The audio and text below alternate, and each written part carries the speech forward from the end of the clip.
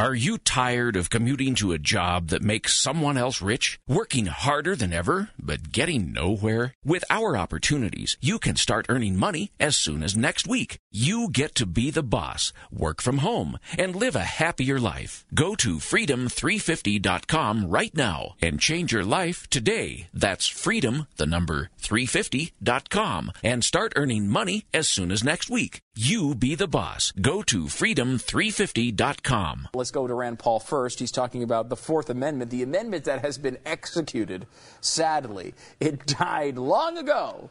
The one about search and seizure and all that stuff. Here is Rand Paul. What private information should the government collect from individuals to guarantee homeland security? Where do you draw the line?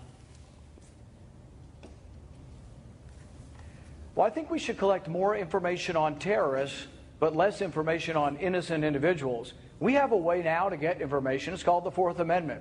You have to individualize suspicion. And actually, most of the times we've been attacked, we actually have had tips, and we just didn't follow through on them. The 17th or the 19th hijacker, Moussaoui, we had information, and we failed to get a warrant. It wasn't that a warrant was denied. The Boston bomber, we had information. We failed to pursue it. Same way with Fort Hood massacre. Had information and failed to pursue it. I think we can catch terrorists if we get more information on terrorists, but there's no evidence. There's 3 bipartisan commissions that say, you know what? The information we're capturing indiscriminately on all Americans hadn't caught any terrorists. It hasn't made us safer, but it has damaged our Bill of Rights, and it has damaged our right to privacy. Senator Paul, but are you concerned that it might take some time in a terrorist situation with ICE or police or federal agents to stop a bomb going off if you have to get that warrant? There are always imminent circumstances in which things can happen. In someone screaming from a building, you don't stop to get a warrant. It's the same way with the bomb. So there have always been exigent circumstances. But for the most part, you do need to get a warrant. And the real question we've had is about collecting all Americans' phone records all the time. Is that a good idea, or is that a breach of our Fourth Amendment right to privacy? I think most of America agrees with me that the president went too far. This is the president who investigated Tea Party groups, has used the IRS to go after conservative groups. So I think it's really not a good idea to trust this president with our records. I'm glad that I stood up on principle and stood for 10.5 hours on the Senate floor to say enough's enough. The president shouldn't be collecting all these records. We can catch terrorists, but do it in a targeted fashion and do more collection of information on terrorists, just less on innocent Americans. I mean, it's a pretty good case. It's tough to argue with that. Yeah.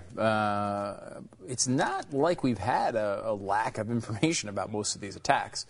And I think the general gathering of data on every citizen, every strange, demented website Jeffy goes to, at this point is a little bit overkill.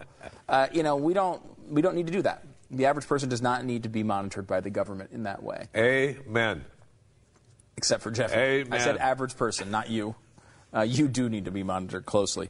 Paul also went on and was asked about his political philosophy. Watch.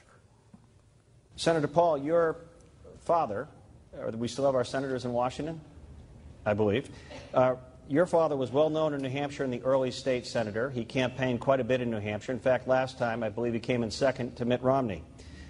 Libertarian, contrarian, some would call your dad. How do you define your political philosophy and what drives you as a senator and a possible president? Well, I'm a constitutional conservative. I believe the government ought to leave the individual alone for the most part. I think the states ought to be left alone. I think really the only powers given to government were enumerated in the Constitution, and all the rest of the rights are left to the people. I think that war should be seen as the last resort, not the first resort. That's what Reagan believed. Reagan is seen as a great president who defended this country. I'll do whatever it takes to defend the country, but I'm not eager for war. And I will always look very judiciously and in a very personal way as to whether we go to war. I know a young man who lost both arms and a leg, and I don't think we should just go to war as if it were a game of risk.